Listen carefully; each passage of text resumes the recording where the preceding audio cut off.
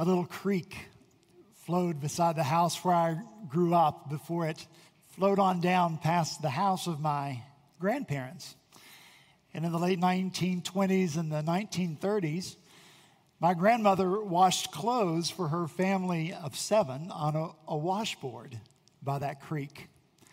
But then innovation came to her life in the form of a tin tub with an electric wringer attached to it.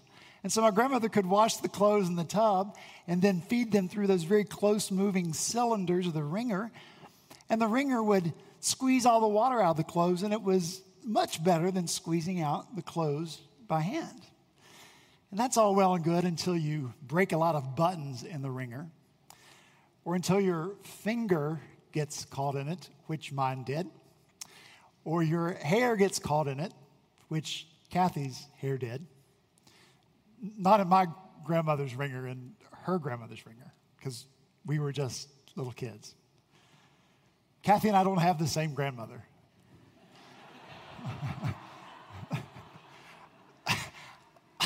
I know y'all know I'm from West Virginia, so I want to make that clear.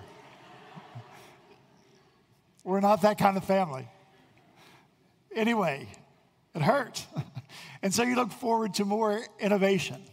And eventually my grandmother got a modern washing machine and an electric dryer. Innovation made her life easier and better. I think in the course of the lives of my grandparents, they went from a candle world to an electric world, from a horse and buggy world to an automobile world, from an outdoor plumbing world to an indoor plumbing world, from a grounded world to a world of flight. Innovation. You and I love it. We've come not only to expect it, but to demand it. We can't wait for the next generation of the iPhone to come out and all that it's going to do for our lives. We can't imagine a world that isn't constantly improving, making things better, making things more effective.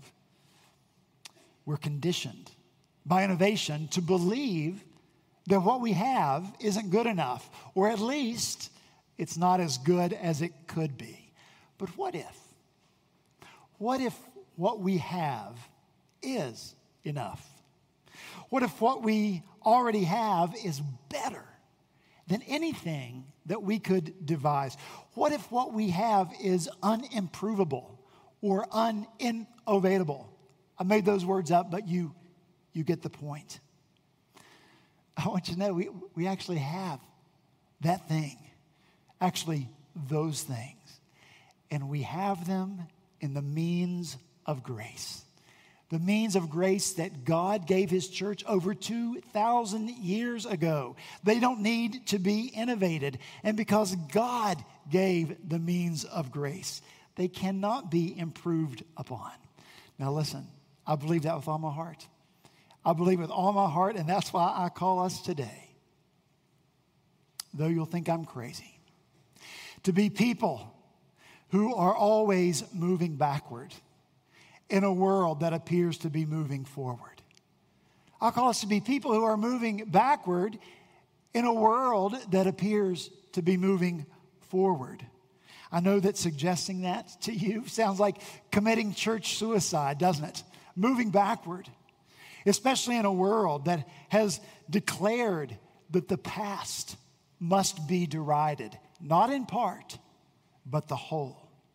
C.S. Lewis refers to this kind of declaration as chronological snobbery, and he defines that as an uncritical acceptance of the intellectual climate of our own age and the assumption that whatever has gone out of date is on that count discredited. That's the world we live in. Forget the past. But I know that going back is not suicide, because God is sovereign and God has determined that these means of grace are what we need. They're all we need. Therefore, it's not true that we need to innovate in order to be vital or relevant. It is true that going back is actually being progressive. In order to move forward, we've got to go backward. we must look to the ancient paths. G.K. Chesterton said, real development, real progress is not leaving things behind as on a road, but drawing life from them as from a root. You and I draw life from God's means of grace. And that's what we're going to be talking about not only this morning, but for the next few weeks to come. The means of grace. And we're going to find that as we look together at Acts chapter 2. So if you have your Bibles, I'm going to ask you to take those out. If you don't have one, there should be a Bible in the pew in front of you. And if you don't want to do that, the passage is also printed in your bulletin. So when you found Acts chapter 2, I'm going to ask you to stand so that we might hear read together the word of the living God.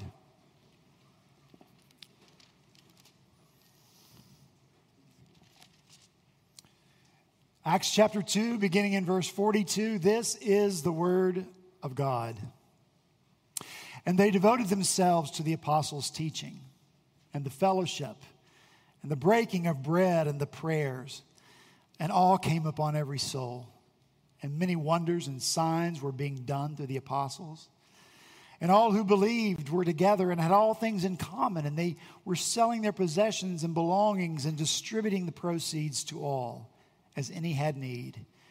And day by day, attending the temple together and breaking bread in their homes, they received their food with glad and generous hearts, praising God and having the favor with all people. And the Lord added to their number day by day those who were being saved. Let's pray. Father in heaven, your word is a means of grace. Through it, you bless us. And so we ask now that through the power of the Spirit, you would bless this reading and hearing and preaching of your word. Nourish our souls through it, we pray in Jesus' name. Amen. Thank you. You may be seated. Since we're beginning a new series on the means of grace, the way of wisdom seems to be to define what I mean by the means of grace. And so I'm going to allow the Westminster Shorter Catechism, question and answer 88, to do that for us this morning. Here's the question. What are the outward means whereby Christ communicates to us the benefits of redemption? The answer. The outward and ordinary means whereby Christ communicates to us the benefits of redemption are his ordinances, especially the word, sacraments, and prayer. The word of God, the sacraments, prayer. Those are the means of grace. They are the channels by which God, through the power of the Holy Spirit, gives his grace to us. You know, Ephesians chapter 1, verse 7 talks about the riches of God's grace that he lavished upon us. The means of grace are the ways that God sends that flow of grace into our lives and into our church. And it's not just a trickle that flows to the means of grace. It's a lavish flow. And that's why we see the means of grace are present at the very first gathering of the very first group of the very first believers in the resurrected Jesus Christ. Look in verse 42. And they devoted themselves to the apostles' teaching and the fellowship, to the breaking of bread and the prayers. There they are. The apostles' teaching, that's the word of God. The breaking of bread was not only fellowship around a table, sharing a meal together, but it's also very specific. The breaking of bread, and it's a reference to the Lord's Supper. And so here's the sacrament.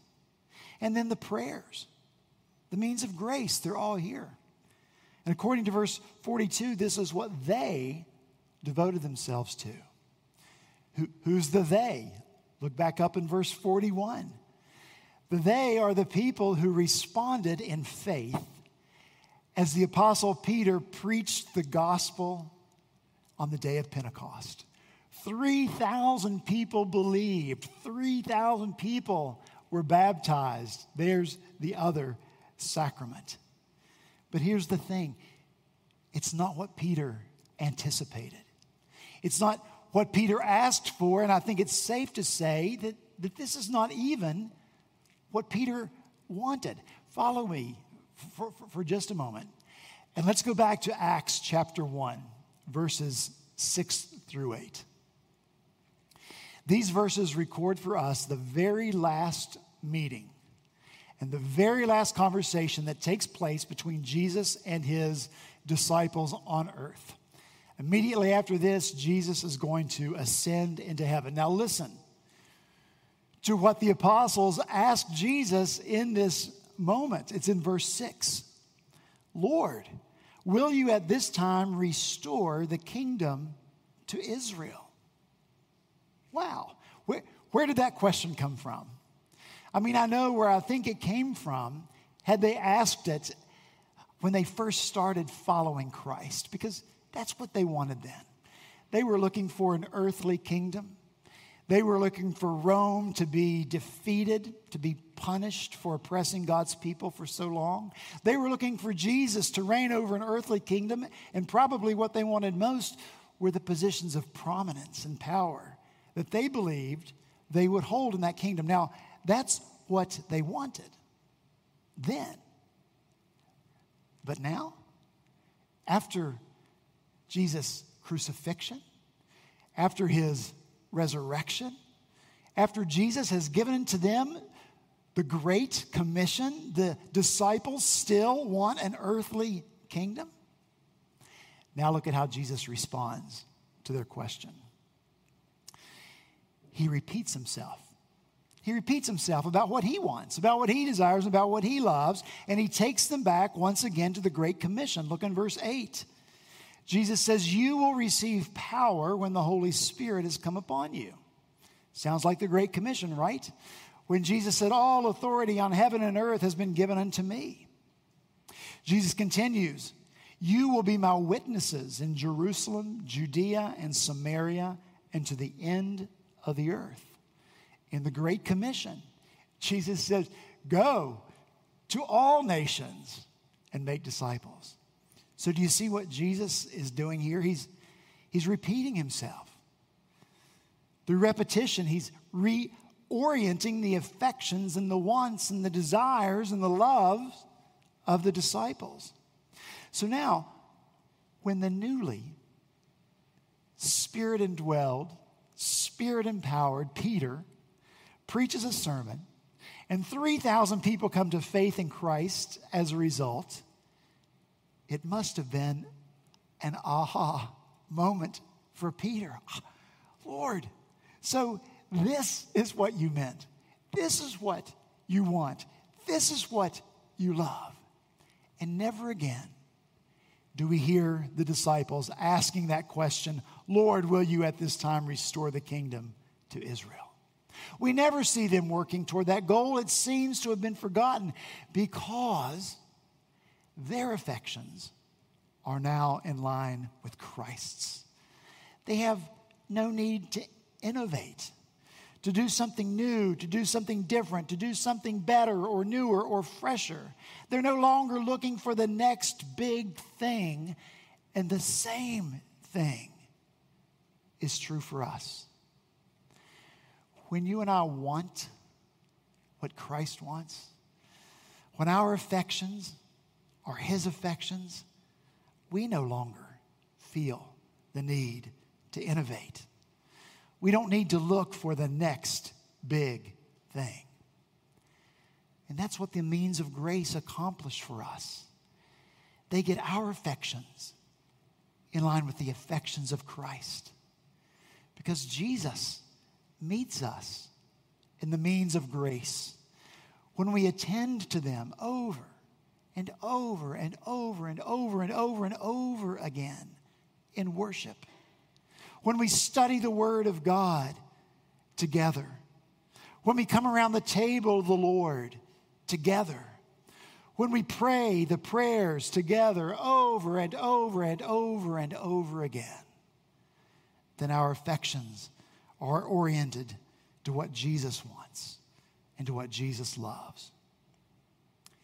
And so it should come as no surprise to us that the disciples, to whom Jesus has had to repeat himself over and over and over again until they loved what he loved, it's no surprise that immediately, without hesitation, without delay, without even an intervening verse in the text of Scripture to catch our breath, they move immediately from 3,000 people came to faith in Christ to 3,000 people gathered around the means of grace. Boom! That's what it is. And lest you believe that these ancient means of grace are ineffective, which is widely held belief today, look in verse 47. And the Lord added to their number day by day those who were being saved. Look, we don't need anything new. We don't need something fresh or something different. Here's what we need: the Word, the sacraments, prayer, together, over and over and over again. The way forward for you as an individual and for me as an individual, and the way forward for us as a church is to go back. We don't need to find ways to innovate. We don't need to find ways to innovate in order to be relative, because there's nothing irrelevant about the means of grace. There's nothing stale about the means of grace that need to be freshened up. Unless, of course, you believe there's something stale about the Spirit of God. Do you believe that? Your answer should be no. There is nothing stale about the Spirit of God. I love it how when the Spirit of God comes to indwell his people on the day of Pentecost, his coming is accompanied by the sound of a mighty rushing wind.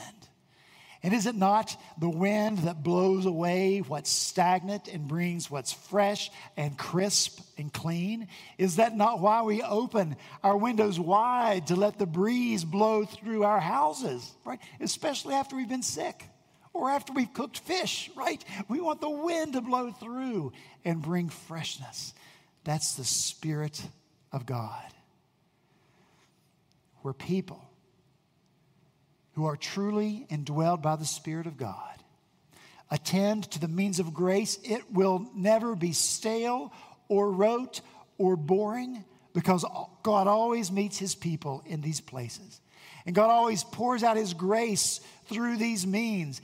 And there's life in them, and there's grace in them, and there's freshness about them. We must go back to and be committed to these ancient ways. I find it a bit ironic, and I confess that I'm part of the problem.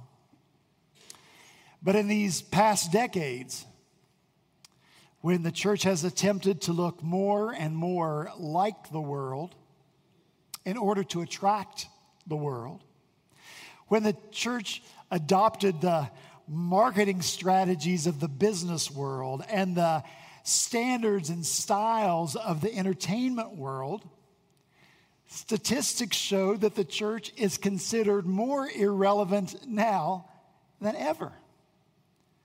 How can our God be other than when we are always attempting to present him as the same as, instead of looking like the world?